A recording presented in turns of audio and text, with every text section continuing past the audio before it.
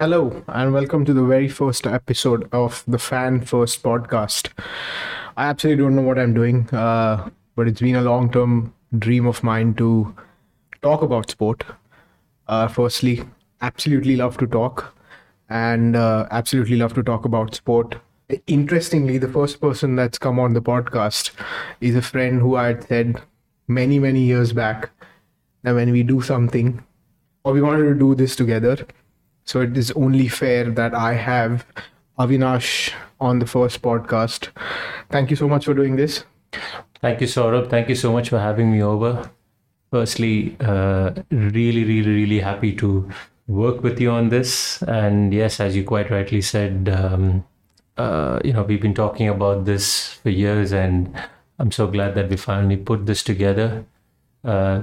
Just like you, I love to talk, and I do keep talking as well.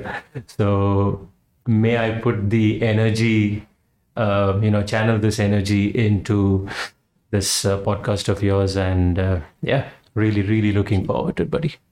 And where better to start? Both of us love Manchester United. I just need to warn people who would listen to this, though.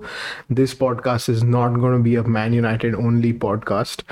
And a lot of people that will come here, hopefully, would be people that are fans just like you and me. Yeah. I think my ambition behind the Fan First podcast is taking something that I love doing, which we've mentioned already, is to talk and debate and argue about sport the way we do. But a lovely place to start is Manchester United, because both you and I have been supporting Manchester United for the longest of the time. Yeah. And it seems to be like we've turned the page. It's been long coming. I think I would have personally been very depressed had I started the podcast maybe anywhere in the last 5-7 years, the way we've been playing. Imagine last year. So one of the first things, not the first thing. So the thing that we're going to tackle in this podcast is, why has Man United done well this season? And I was actually thinking, when I planned this, is to ask the question, have we actually done well? But then we are also recording this a day after our first trophy in 5.5 years. Fantastic win against Newcastle yesterday. Yeah. So I think it's pretty clear, there are no doubts that Man United are doing well, have done well this season. If it was very simple answer, a 3-word answer to that question would have been Erik Ten Hag. Absolutely. I was just playing that in my mind right now. The boss. Yeah. And you have to look at, I mean, he's come in at a very difficult time, because United's job has felt increasingly difficult for anyone to take over. The kind of managers we've had since Fergie left. Yeah. David Moyes came in, and at that point of time, Fergie picked him, everyone backed him. Then came along Louis van Gaal, and we thought his international pedigree and where he's come from and all of the things he's done would be, I mean, he was successful at Barcelona. Yeah, he was successful as a Dutch manager. So, bless him, he came on the back of a World Cup final, if I'm not wrong. Yeah. Then came Jose. You're a big fan, and we'll speak about Jose at some time. Yeah. Let's not get into Jose right now. We'll really get into that. I'm tempted to say something, but I'm just gonna. Yeah, of course. And then came along Solskjaer, and Solskjaer's probably, I would say, success is very difficult, because at a club like Manchester United, success means you win something. Yeah, true. You don't come second, you don't lose finals. Unfortunately, Solskjaer lost. That was a bad one. That was really a bad one, that final. I mean, winning breeds winning. Yeah. So I think I'm not saying that he would have been in the job, but I'm saying had he won that Europa, it changes the entire, dynamics. And I feel that's where Ten Hag's job, when he walked into the club this summer, was toughest out of all of the managers that have been at the club. I think what happened last year after Solskjaer, the experiment that we had with Ralph Rangnick, for Erik Ten Hag to take over, so many things not being right. I mean, our game just being out of the place, no identity, not having a proper structure at the club. We had obviously players who didn't want to be there. The wage structure was completely out of place. Like, you could name 20 problems, Yeah. which I think some of Ten Hag's predecessors might not have had. Yeah. I think Moyes of all of the managers who've been at the club, I feel we never really thought this would take 10 years No. to rectify after Sir Alex went. So I think after Moyes, it was always tough. I felt for the first time after Moyes left, last few months of David Moyes were really bad. It was really And I bad. think we were, as Manchester United fans, so used to Sir Alex Ferguson, We were spoiled. correct, being able to just win in spite of whatever was thrown at him. It was the first time under David Moyes we truly realized, wow, we're not in the top 4, we're 7th, 8th. I don't even remember where did we finish. But I think at that time we still never understood fully how bad the club was run behind the scenes.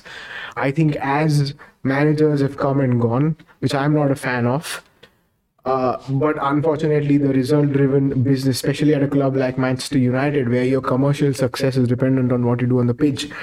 So as managers have come, we've just realized this is not as easy, and that's where I'm saying that where Ten Hag has come in this year, it was probably the worst time in the last 10 years. And Exactly. I've got numbers to back this, because last year, if you just look at it, in the Premier League, 16 wins out of 38, 12 defeats.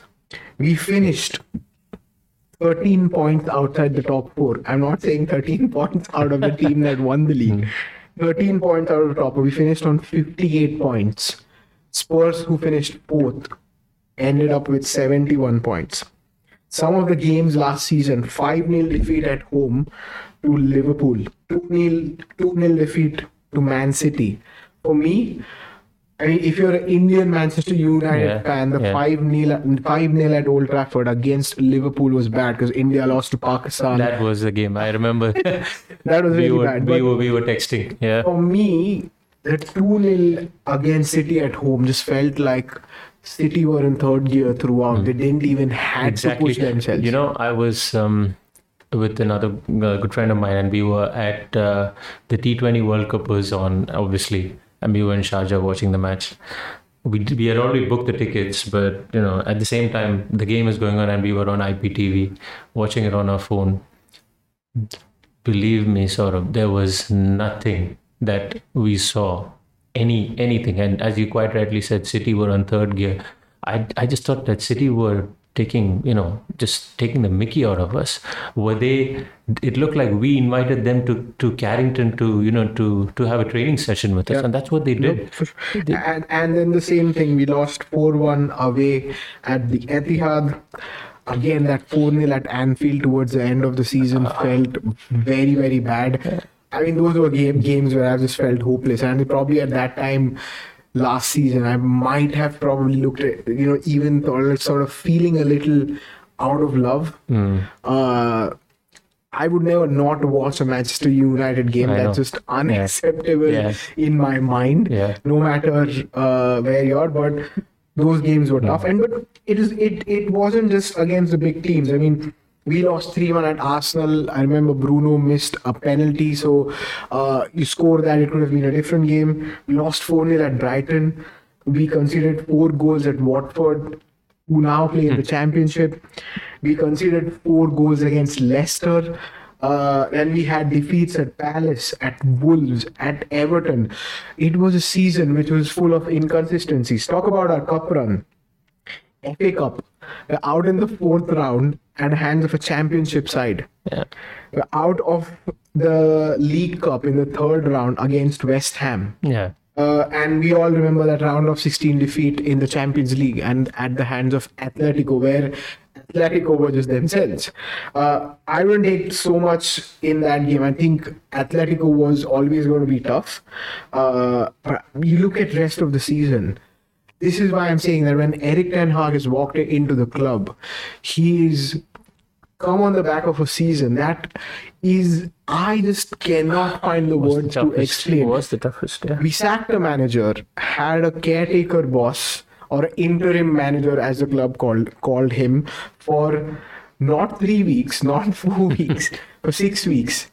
So for 6 months. 6 months. Yeah. And then he was supposed to take up a role. So it's a long-term plan, which now we have the benefit of hindsight, but that never worked out. And that's where I feel that Manchester United are doing well, extremely well.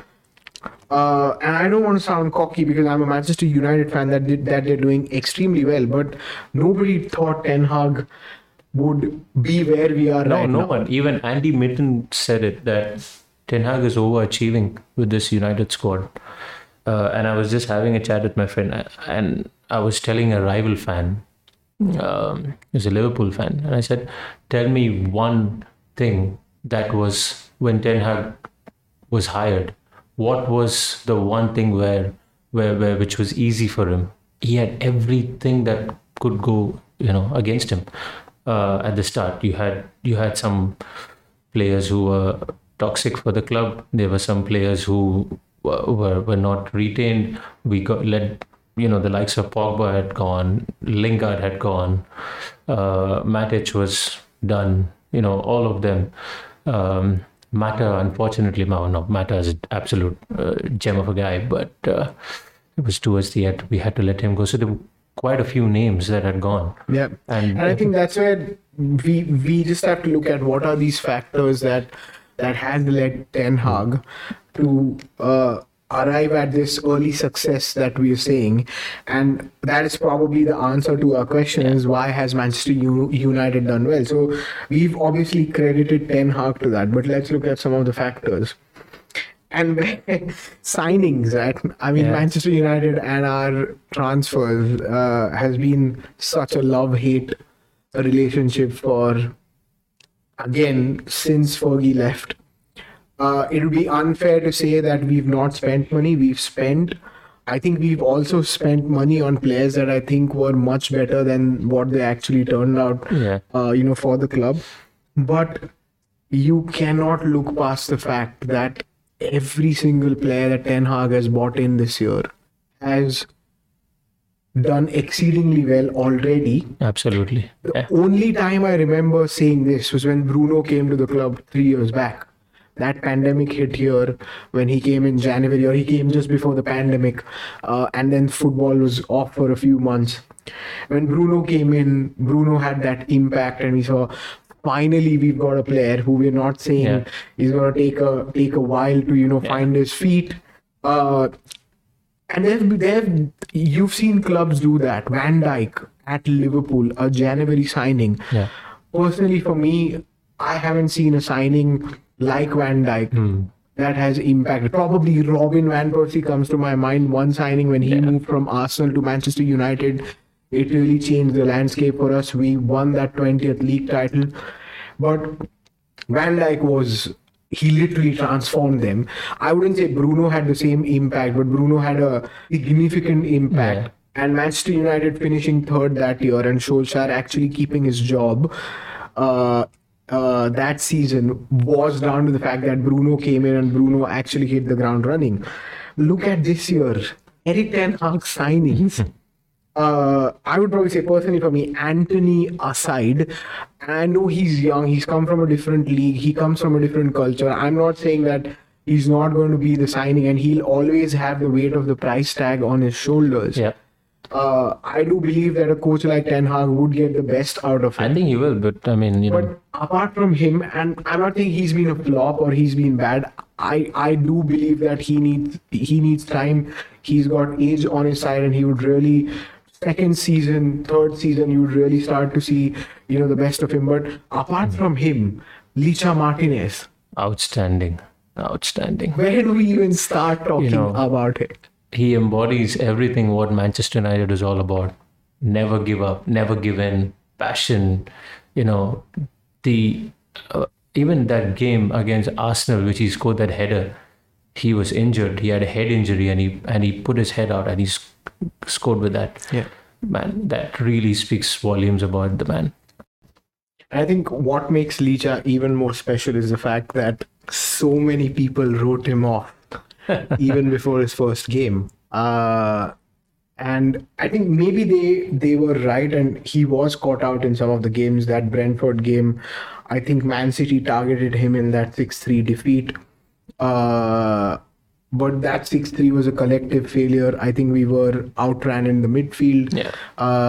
So you can't really, blame him for things. But I think what he's done so far, he's already answered back every single person who said he's 5'6" and he can't play in the Premier League.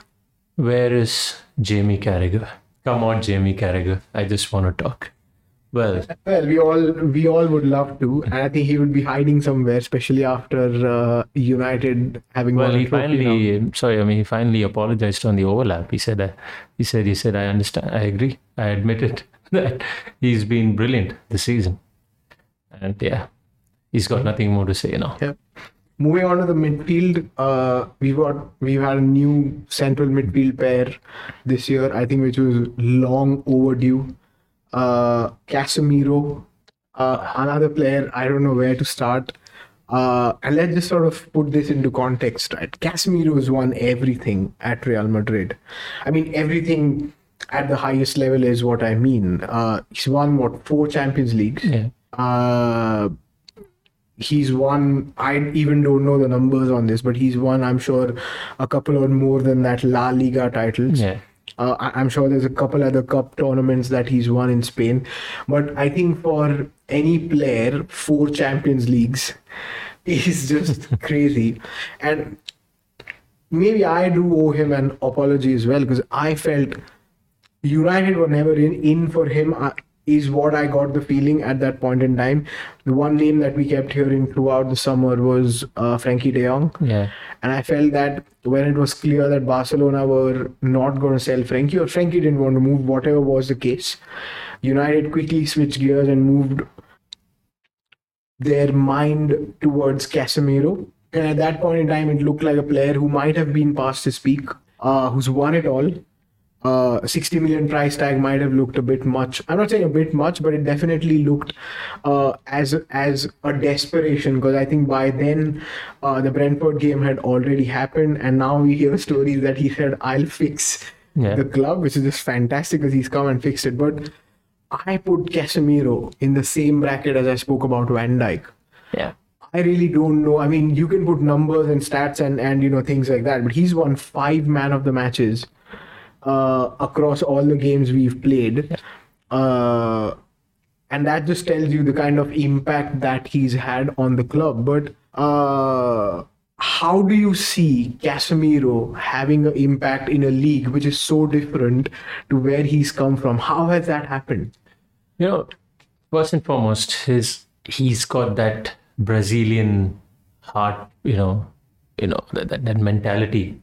And I just read this. Apparently, after every game, he pulls out his own stats, and he's very obsessed about his own stats in terms of how many tackles has he done, how many interceptions, how many passes. He does that for every game.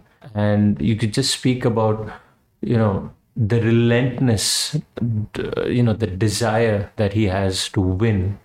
I was just, watching his celebration of lifting the Carabao Cup.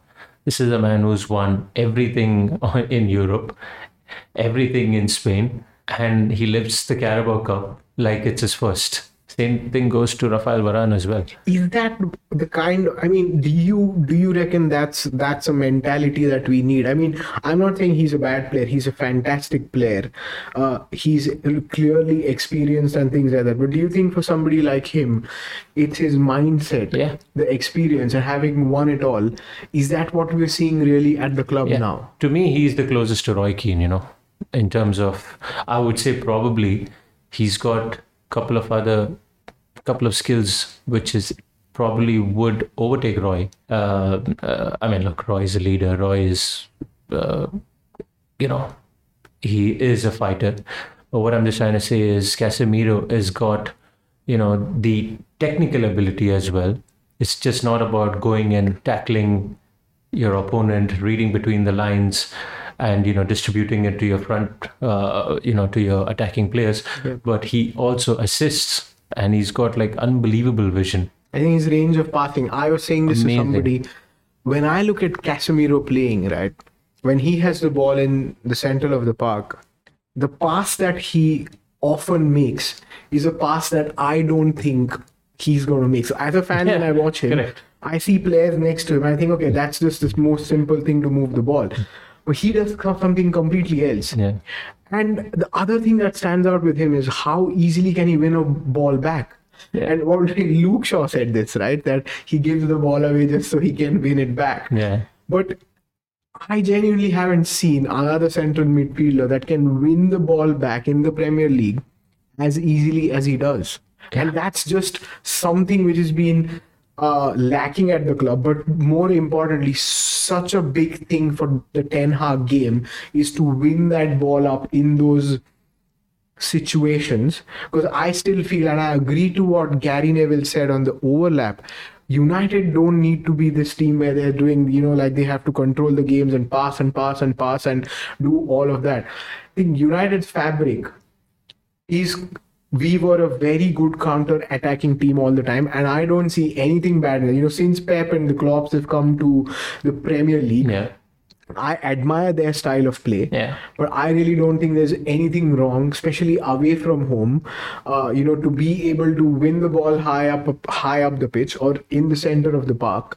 And rather than building the game constantly, you've got players who can literally, run really fast and just score those goals for you. And I think he's such an important player on both sides of those pitch, because defensively he's solid. Yeah. But he's got that ability to really have make that pass or play that ball that's going to get you that goal as well. So for me, he's outstanding. I think when he walked into the club, he was one of the best defensive midfield players in the world. But the question was, can he do it in England? Yep. I think he has absolutely shut them up. And there's with the likes of your parties and the Rodris of this world, I think there is no comparison at all. I think there is no comparison. Yeah. And I think the other signings as well, Christian Eriksen, I think we've missed Eriksen. We've really realized his value since he got injured. Yeah. Sometimes when you look at him, you feel, he can't last the whole 90 minutes. And there's other aspects to his game that might not be so pleasing on the eye. Mm-hmm. But with all due respect to Fred, you never really know which Fred is going to turn up to a game. Yeah. So that bit of consistency and, being able to have that player who, again, can play that pass, can really change the game with one move and, has that ability. And I think Christian Eriksen's dead ball ability has been fantastic as well. And we've seen that.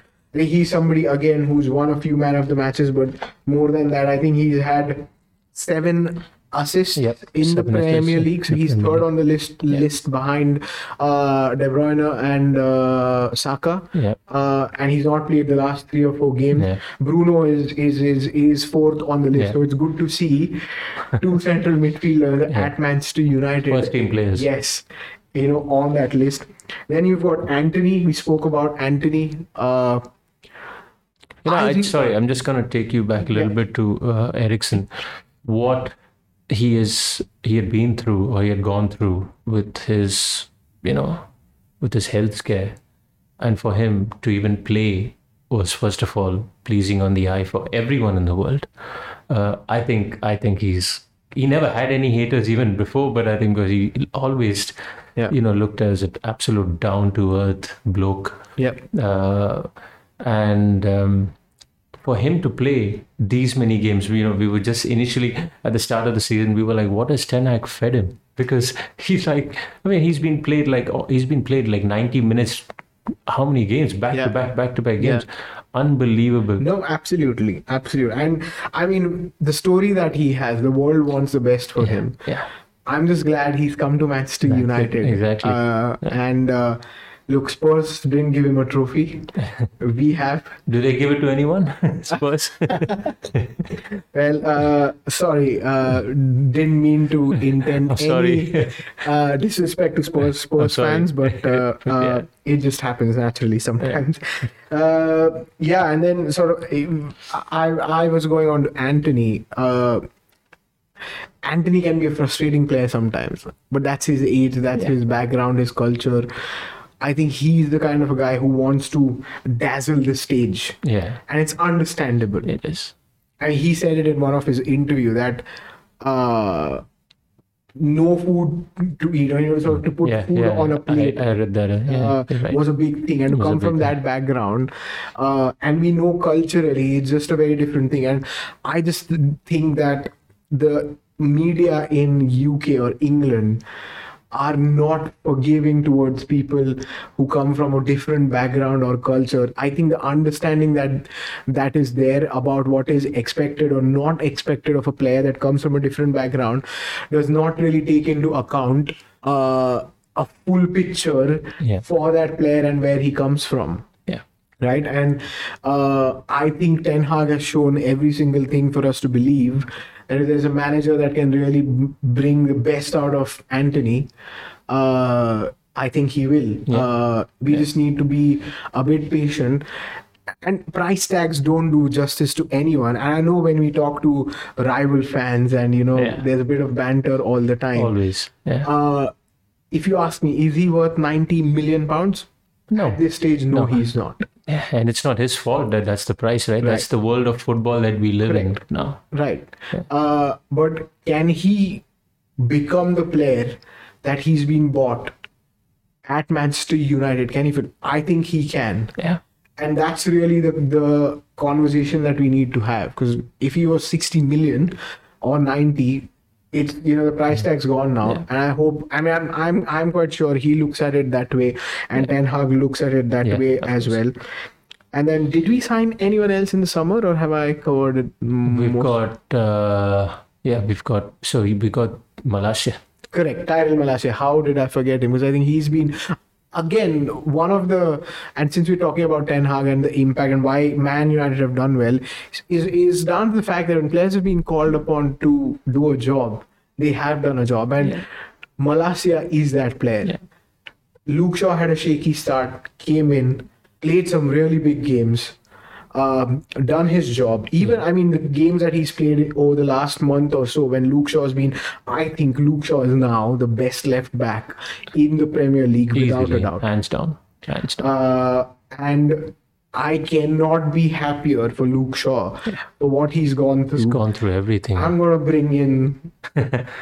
And you know where I'm going with this. And I absolutely even didn't agree with it then.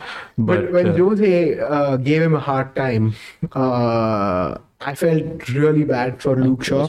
Bad from a point of view that I think Luke Shaw always put his head down and did his job. He's not one of those players where he wanted to be at the club. I think the injury that he had would have left some scars. And that injury was a bad one. I never really understood Jose's thinking with him, because that could have really broken a player. Yeah. And thank God it didn't, because it didn't. I cannot think of a team now that does not have Luke Shaw. He would have let him go if he was there. For him as well. We're talking about players who've come in and done a job. Luke Shaw's done a fantastic job at centre back. Yeah. Personally, for me, I think Luke Shaw's value at left back is immense, because we saw that yesterday. Yeah. When he can ping those balls, and now, Vegos is yet to do that, but we've got a tall number 9, a striker in the box, who can hopefully head the ball. We've not seen it yet, but hopefully that happens. But Marcus Rashford can do that, and there's players across the team that can get onto that ball and get us a goal. Casemiro did it. Correct. That's where I feel Luke Shaw playing as a centre-back is not my first choice, but I do understand that Ten Hag absolutely wants a left-footed ball-playing centre-back. Because he's also, he's also technical and he's also physical, and at the same time, he's as centre-back, he is very... I wouldn't say he's not a natural, but what his ability is to read the game, and he's quite brilliant at it, and he's technically really good at it, which is why it's quite clear that why Ten Hag played him even against City. Ten Hag's trying to make a point to the rest of the media that if you thought a shot player can't play at centre back. Here you go. Yeah. When I don't have Martinez, I'm going to put Luke Shaw in there, who's not clearly 6 feet tall. Yeah. But look, he's done fantastic. But going back to Malacia, I think this is what I'm talking about, the signings that you cannot, even with Anthony, I don't think there's any signing that you can say is that why have the club signed him, or I don't understand this signing, or what's going on. Yeah. Even with people will be split about Wout Weghorst. And obviously he wasn't the first choice in January, but the way the club, where the club was placed in Jan, we weren't able to sign players. We've just done loan deals. God knows what happened with Gakpo. I think it felt like we were always going to get him, but we didn't.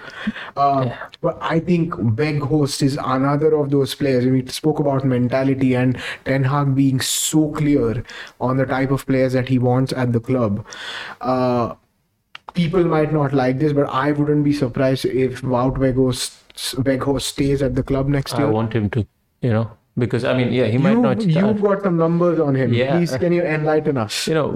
Weghorst averages 2.18 tackles plus interceptions and 5.2 ball recoveries, which ranks number 1 as a centre forward in all competitions. And he's been at the club for a month, a little over a month. Oh, no, not even a month, because he didn't join the first week of January. With all due respect to Martial, look, Martial is technically he's gone brilliant. Though now. Can't see him being at the club beyond and but of course Martial is technically skillful, even probably blessed on that aspect. But look at Weghorst. That's my point right now. Are we trying to see? I mean, does it explain our point? The way we really want to. My point really here is Anthony Martial embodies everything that the club was. Yeah. Right? Skillful, yes. On his day, he can take on 3 or 4 defenders, score a goal. He can dazzle you. He can do all of those things. A Weghorst will not do anything of that. Absolutely. Yeah. And the impact Weghorst has had, and the work that he puts in, I have not seen that with Martial. Exactly. In his entire span as a United player. The biggest criticism of Anthony Martial has been he looks lazy. As fans, when we watch, you just look at him. I'm sure it's not the case, but the perception is there, and you don't see Weghorst stopping anywhere. And there's no right and wrong. No. There's no Martial brings a different dynamic to the team. Weghorst is something else. Yeah. But I think the kind of manager that Ten Hag is, the personality of Weghorst, he's that kind of a guy. He's like, my manager asked me to run for 90 I'm going to do that for he's doing that. Yeah. And I think he's only going to. He's going to find those goals somewhere. When I watched all those players celebrate, the one that was so beautiful to see was Weghorst, all by himself, looking at the fans and touching his frame. There's a story that he went out to the press conference, but he could not speak because he was in tears. He was emotional. And he just hugged Ten Hag and said thank you. And look, this is what it is, right? He was at Burnley, went out on loan to a Turkish club. Now he's come to Manchester United. Like it or not, Manchester United is still one of the biggest clubs, if not the biggest clubs in the world. Not saying this because I'm a fan, but that is the reality. It's the reality. He's come in, within a month, he's won a trophy. Yeah. That is unbelievable. Right? No, even if you go to see the impact that he's had or the contribution, the Leicester game, he played a big part in one of the goals. Yesterday, he played a big part in the assist towards Rashford, which is, I think now, unfortunately, coined as an own goal. No, it's changed. It changed, isn't it? They have changed it. So the FA have cleared very late last night, but that goal has now been awarded to Rashford. So I'm glad, 25, yay! So, that he played a massive part in that. Yeah. Could have had a goal as well. Yeah. A good, couple of decent save from Karius. Yeah. But, the way he just runs and he runs and he runs. He's a workhorse. I love him. I absolutely love him. Yep, no, for sure. I think I would really like to see him at the club next year. Marcel Sabitzer, what I saw of him yesterday when he came on, I really liked it. I liked it. I think it's taken him a couple of games to get going. Yeah. But I feel we've got a very good player in He's a him. good player, yeah. It's probably too early to speak of him, but my point really here with Ten Hag signings is, and this has been my complaint with Manchester United signings for the last, I don't know how many years, is players have come in and they've either taken too long to find their feet or they've just never fulfilled their potential. I can name countless players who fall in that bracket. Yeah. This year just seems like a different story, and I think that's one of the big reasons why United have done well. Moving on to the next one. Before that, if I were to ask you one signing of that lot that has been a real standout for you, who do you pick? I'm gonna go for Licha because I would love to say Casemiro, but we knew what you're gonna get from Casemiro. Well, I'm not saying it was a guarantee, but everyone knew what he's achieved. Yeah, Licha, when he came in, everything was stacked against him. The odds were stacked against him. I've already spoken about Jamie Carragher, what he said. Everyone were like, can he do it? Can he do it? Can he do it? Amazing. Let's not forget he's won a World Cup in the mix. He's won a World Cup now in the mix, and now his confidence is really high. I don't disagree with you. And as a Jose fan that you are, let me tell you, Avee and me have had countless arguments over Jose. Like, I cannot even start. We could probably do a different conversation on that. I think it would be a very good conversation for people to maybe one day he'll hear that conversation. So I felt Jose was his time at the club. I'm not a big fan of that. Whereas you are, and we've got our reason, but we're not going to get into that. But I thought you'd say Martinez because you have this theory that Jose wanted a centre back and he never really got one. But for me, Casemiro, of course, because I just feel like, and you can see it different ways. So I think this is actually in favor of Licha to come from the Dutch league.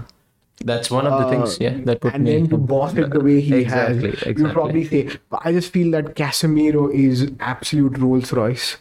Of course. And I think that he also brings in that mentality which was so lacking at the club for years. A winning mentality. Absolutely. I think he's the kind of a player. Even yesterday after the game, he's fighting with Bruno. He was like, why didn't you unbelievable. Those are the things that I love. And that's it. I think so. My pick would be Casemiro. The only reason why I've gone with Licha is everything. He was an underdog when he came in. And that's why, that's the reason. Yeah, absolutely.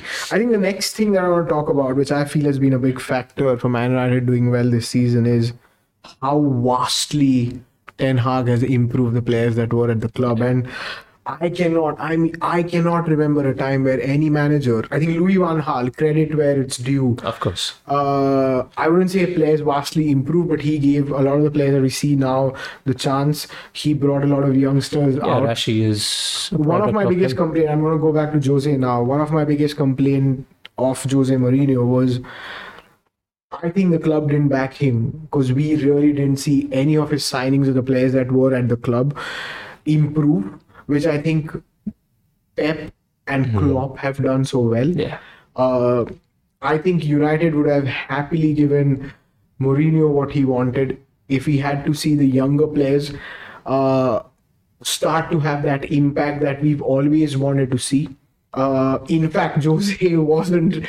I mean, there's this one game that I remember where he benched Lukaku. Was it the striker? Was it Lukaku? It was Lukaku against. And then he said, "You ask me, Rashford, and see what happens." I don't blame Joseph at that point in time, but I think we were looking at a manager who would obviously bring players and the experience that we wanted. Yeah. But I almost feared that Rashford would not have been at the club if Jose stayed for a year or two, because I felt it would have just I think he likes Rashford. He always got along well with him. I'll tell you the ones who would have not been at the club. Martial would have not been at the club. Which probably is okay, I guess now. Yeah. You like him, Pogba. Okay, this is starting to get to a fun level now. So I like Pogba. In fact, I would go to the extent of saying that I've not wanted any other player to succeed as much as Paul Pogba at the club. And that's purely because I felt that somebody has that talent. Pogba's I don't talent. doubt that. I don't doubt it. I will give it to you that Pogba was the most inconsistent player. But on a day, it almost felt like he had a switch. Amazing. He would switch it on and I off when wouldn't he doubt. wanted There's to. no way I can But ever I would disagree with doubt. Mourinho calling him the virus and things like that, because my argument to that always was and always will be that when he was at Juventus or when he goes to the French national team, you don't see that side to him. Jose might have seen something. Jose's got his side where he wants a certain style of players, and I think we're starting to see that in Ten Hag as well. Yeah. Ten Hag's not going to entertain any player who doesn't fall into the profile or the team that he wants or the way he wants his team to play. And Jose was like that, but I felt my biggest disappointment with Pogba is the skill that he had, and he never did that. Although let's not get into that, but this is where this whole point has come up. That look at the number of players that have improved Absolutely, vastly this year. 100%, yeah. If you had to pick one player that has improved vastly, who would your pick be? I mean, Rashford seems to be the obvious choice. Obviously, we are gonna pick Rashford as the obvious choice, and it would have been we all know that, but my pick is gonna be Luke Shaw. Yeah. Interesting. I didn't see that answer coming because I really didn't think he had. I mean, he didn't have the best of times in the past. He had gone through turmoil with his injury, and for him to recover from that, firstly, we've already spoken about that. His issues with Jose, he did well with Oli. He did all right. We had a bad year. Not a bad year, but he fell off again from his level last year. Again. And the start he had this year was again a concern. Yeah. But what Erik has put in he's given more responsibilities to Luke Shaw. When have we seen Luke Shaw take a set piece, a corner, or a long range free kick? Not the close range one, but a long range. Yesterday was an example of that. He's given him that. And even in terms of even playing him as a centre back, Erik is a guy I think he makes players feel 10 feet tall, and he did make Luke Shaw feel 10 feet tall. So I would definitely go for him. We would also have to talk about Aaron Wan-Bissaka. Amazing, yeah. The way he's a player that I just thought was done. I thought he was done. I actually, even when I saw him sort of in before the World Cup, he played a couple of games. I thought it was over. And whatever happens, man, now next season, I think he is convinced. I don't know if he's I'm sure. I don't know if he's convinced the gaffer, but he's convinced us as fans that he just put his head down, didn't complain, didn't moan about it, didn't go on with his agent, and never heard a thing about him. 7 tackles yesterday in 45 minutes. Yeah. The joint most. I think for a cup final, I'm not very sure, but I think it was a cup final, and that was, I think Kante had 7 tackles in 120 minutes in the 2019 final, and here you've got, and you just feel like you always knew he's another of those players, and I think there's a common theme here now about what we are talking. Players who've always had the potential. That's why I'm saying the club has bought players. The club has always bought players that were skillful. And I think now we're starting to see that having a right coach, I use the word coach because we might not have had that. I think with Ralph Rangnick, again, you mentioned about this, more of a director of football who sort of set the style of play and things as such. Solskjaer, again, there were these things that we heard about him not really doing the training sessions for the team, and all of those things. Ten Hag has control of everything from the youth teams, the under 21s, to the under 23s, to the main team. The guy is doing everything. I read an article where it's his own quote where he used to say that after training the first team, he would stay back and he would watch the under 16s and the under 12s of Ajax play, and then he would go home. I read even Luke Shaw said this in an interview recently, that He comes in at 7 in the morning and he goes back home at 9 at night or 10 o'clock at night. The last manager, I'm assuming all the others would have definitely, I'm not questioning anything of their commitment, but Fergie was the same. Yep. Fergie was the same. He would be the first one to come in, and he would be the last one to leave. Yeah. His image as, Ten Hag's image, where even his assistant Van der Gaag had put up that quote that he said he's a real master of detail. His attention to detail is, he wants to crack down on every nuances that is there. There's a story that has come out yesterday that the players were supposed to wear their Paul Smith suits for the final. And then he realized that they'll take a long time to change and then get into their training kit, when they sort of come from the hotel to Wembley. And he just changed that. And he also felt that their routine away game was the tracksuit. And he just wanted to treat this game as a routine away game and not be sort of blown away by the proportion of a cup final, especially for a team that's not won for 5-6 years. Not one, yeah. You could have that. They've taken the train from Stockport to Wembley, stayed in probably a similar kind of a hotel where they would stay, treated it at 10 o'clock after the game. So the game was at 4:30 UK time, so probably the games got done by 7. The players would have had post-match interviews and things, maybe a beer or two in the changing room.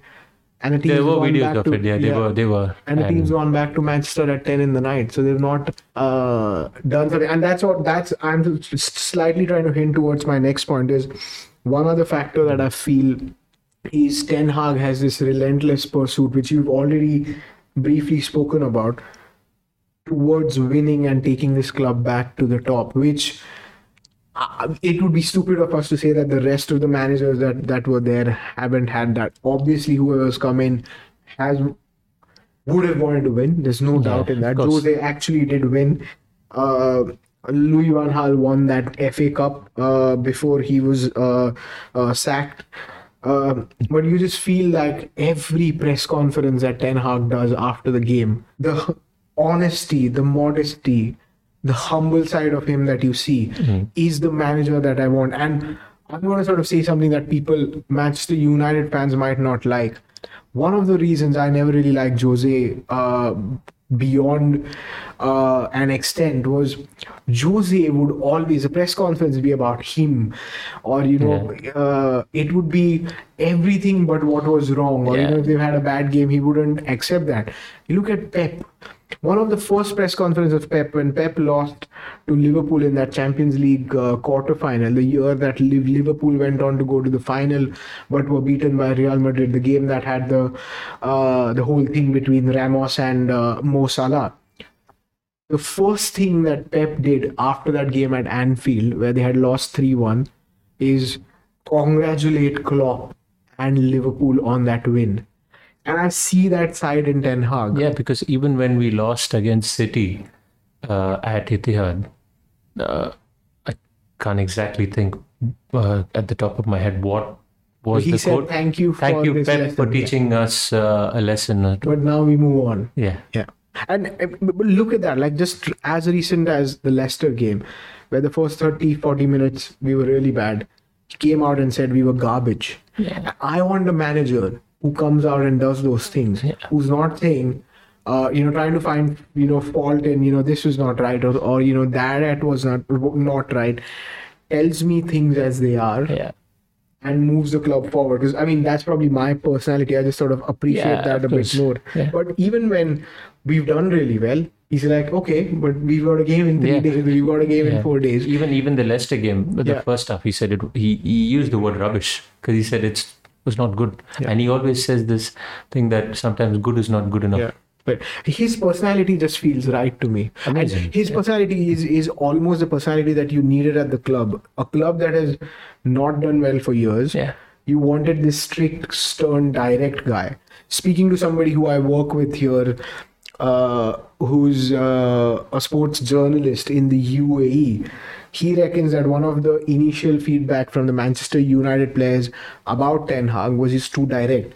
He doesn't have that personality that you see a Klopp or a Pep, where they're sort of hugging their players and, being that kind of friendly or palsy, having those moments. With Ten Hag, you see those shake hands.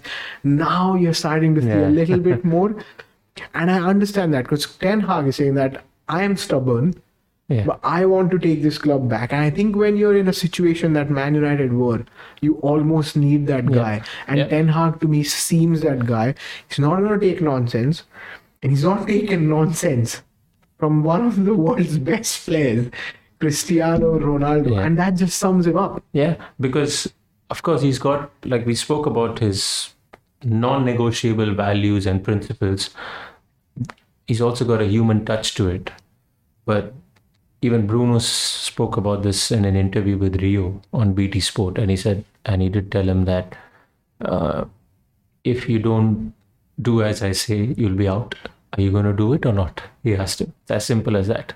And Fergie was a bit like that. He was like that. And that's how it should be. But Ten Hag looked incredibly well, probably not the right word to use, but as days have passed and as the results have fallen in our favor, I cannot recollect anybody saying this, that if Ten Hag had to keep Ronaldo, this wouldn't have happened or that wouldn't have happened. He's had a bit of luck, I get that. But it was the absolute right thing to do. And I feel managers that we've had in the past might not have the spine to do that. Ten Hag has said, I've not won something here, but I'm going to take on the best player in the world, who the fans used to still sing his name when he was still at the club, because I think that love story between United and Ronaldo was never going to end. The way he's handled that just talks about the personality, that is the non-negotiable of who he wants at the club or what profile he wants. You might be a Harry Maguire who plays brilliantly for England. Cristiano Ronaldo is arguably the best player in the world. Or you could be a youth player coming from the academy. You all get the same treatment. He doesn't play them for the sake of playing, And with Cristiano Ronaldo, I don't want to go too much into detail about him. He brought this up all on him. He could have been humble, which he isn't. But I mean, that's what made him a great player also. But all he could have done is, let me end my time at United. Let me be this springboard for the youth players. But Ronaldo's never had that personality. He's never had that. I know. He's never had that. Ronaldo's still chasing a lot of the accolades himself. He was not, and the worst thing that I felt he did in that interview, some of the things he said were absolutely right about the training ground, about the infrastructure. I'm glad he said that. He said that. But that was not his agenda, Saurabh, to give that interview. Taking a swipe at Wayne Rooney, that was pathetic. I mean, let me go on to say this, that his body shaming Rooney. Exactly. I mean, come on.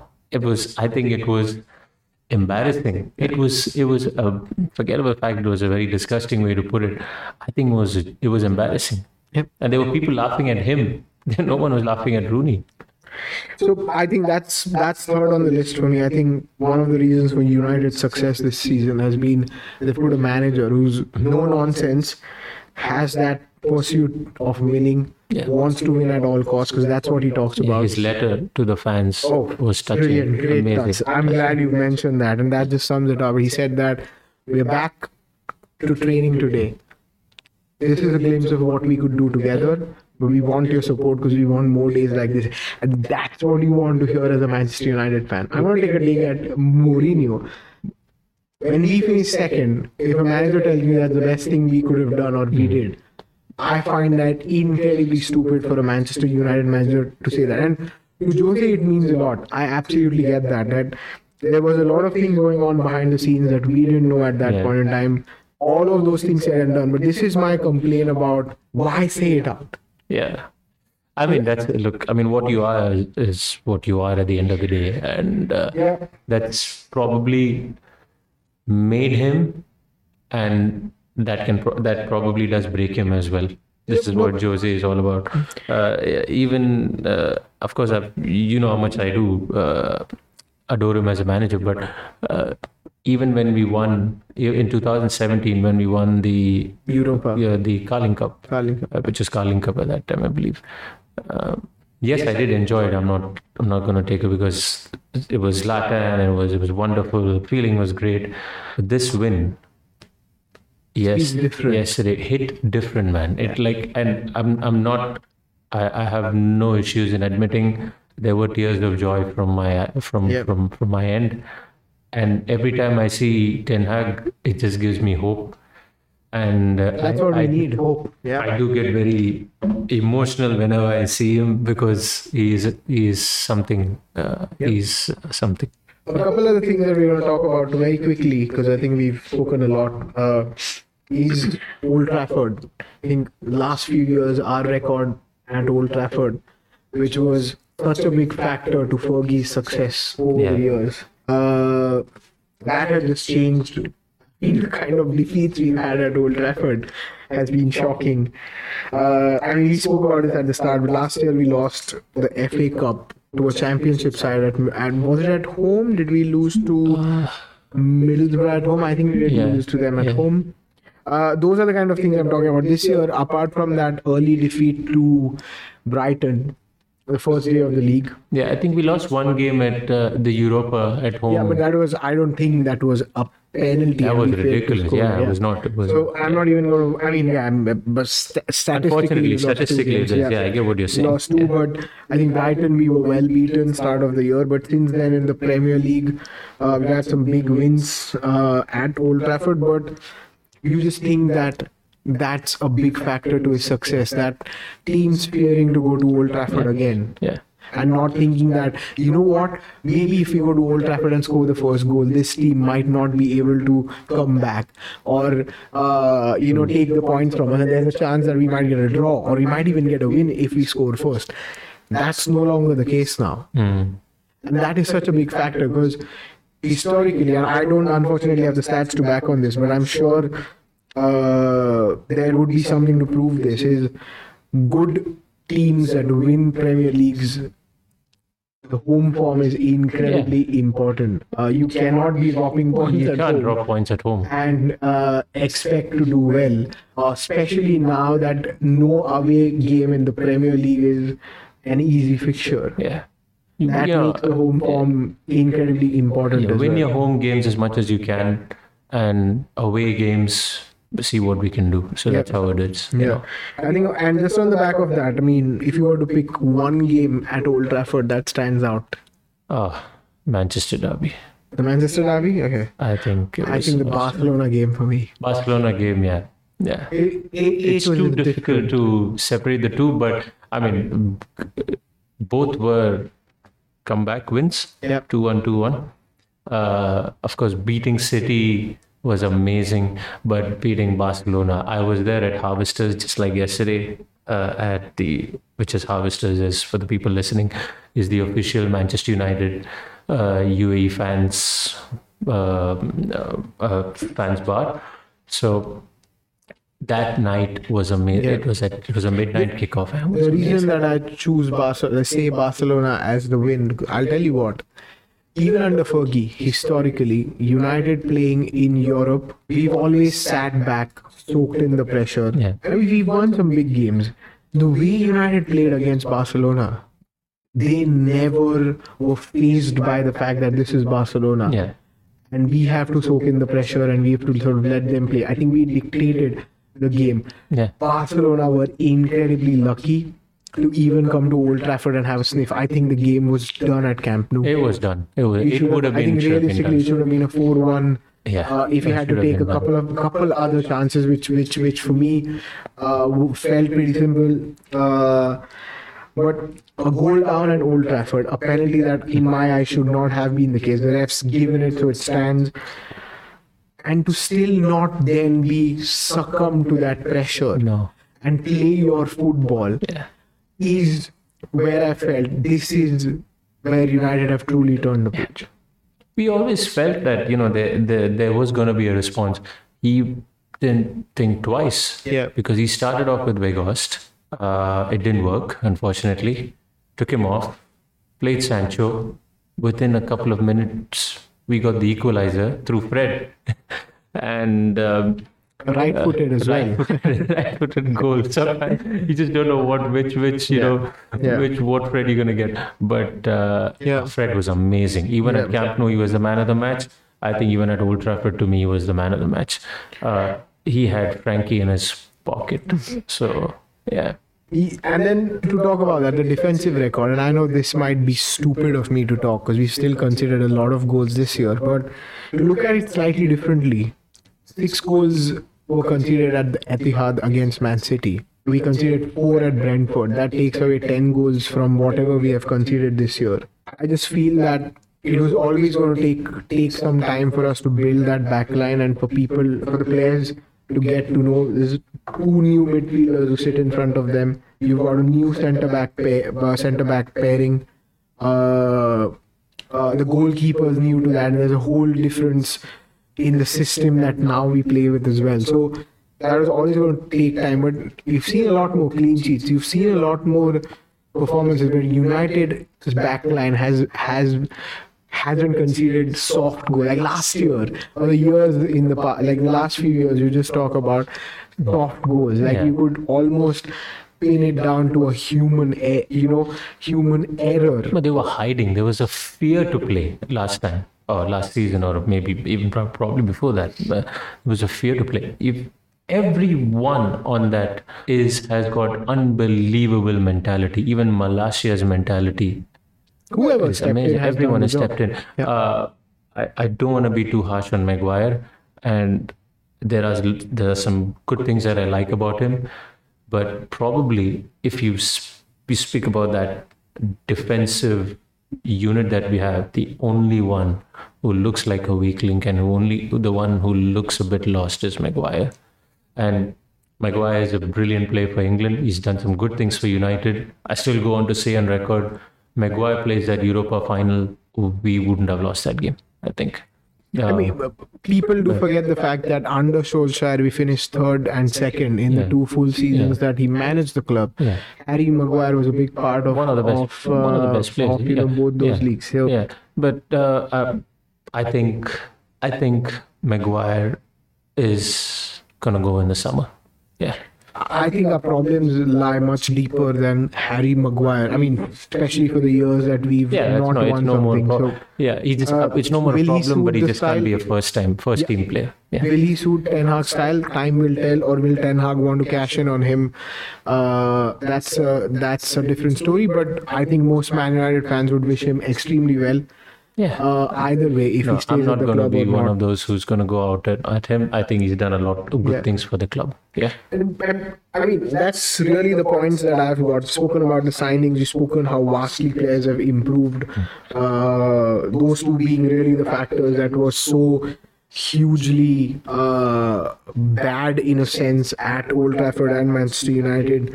Spoken a bit about Ten Hag's personality and how that's playing to Manchester United's success this year. Spoken a bit about Old Trafford and the defensive record. Is there anything that you see that could stall this progress that we are seeing under Ten Hag? One word: Glazers. Glazers wouldn't have been complete if without having their name put on this podcast. Yeah, they are probably the biggest threat right now, as you can see it, because they've got to go. Yeah. We speaking about them would be a separate podcast. It would take all day. Yeah. But you're really trying to hint at the fact that Ten Hag needs to be backed. He has to be backed. He's shown enough pedigree within the first few months. It's not only about being backed. It's about he needs to be given full control of the club. I think football managers in the past at United have been backed up. We've spent close to 1 billion, which is a shocking stat since the reign of Woodward at United. But it's about giving him that control of the football club, right from the first team to the youth setup, to everything. It's his philosophy that has to be the blueprint of the football club. And we spoke about his personality. He doesn't come across to me as somebody who just spend on or overspend on players, because he himself has spoken about finding the right players He's at the always right said that value. on record, yeah. And I think football's gone now to a level where no manager cannot spend. No. There's no manager in the Premier League that does not spend. Pep has spent. Klopp does spend a lot. I think you're going to see Arsenal spending, provided their owners could support, back them, because that's the only thing that would stop them from doing it. But Arsenal have done some fantastic smart signings in January as well. I think you're going to see Liverpool spending a lot. And they need that. Chelsea, let's not even start. Let's not even get there. Tottenham, I think, again would spend this summer. So if United don't spend, you're going to again ask Ten Hag next year to really second year is when you would want him to really compete at the top, and based on what we've seen, really take United to that next level, which would be really, really close to where we should be. If we don't back him, you're just saying that he has to then work miracles like he's doing now to an extent, because you've got a thin squad. He doesn't have strength at every single position. And I think the luck's there that we've got, players who've done well. We're going to always have up and down here and there. Players are going to get injured, suspension. You're going to have dip in form, and all of those things. There could probably be a worry of the same lot. Can they hold on to this momentum? Because we've seen the critics probably would be like, previous managers have had a good first year. Yeah. Can the same lot go on to keep up with that mentality, keep up with that momentum? I don't even want to think about it. I think they will, because Ten Hag is not going to take any nonsense. No, I'm saying I don't want to think about the fact that we still have Glazers at the club next year. I genuinely That's hope my worry. Because how many managers have they set up to fail? Yeah, let's just hope that the club gets sold well in time before next summer, so Ten Hag has time to look at the players that he wants, has those funds available, and somebody capable of pulling those signings out, because that's been a challenge for us. And on that note, I think we're going to end this episode. If you're listening to this, and if you're a football fan or a sports fan in general, we would love to do content around cricket, F1, a few sports. But if you're a fan and if you just want to come and have a chat with us, we would really, really love that. I would personally absolutely love, because my motive behind the Fan First podcast is purely to look at having fun, engaging conversations like we've had.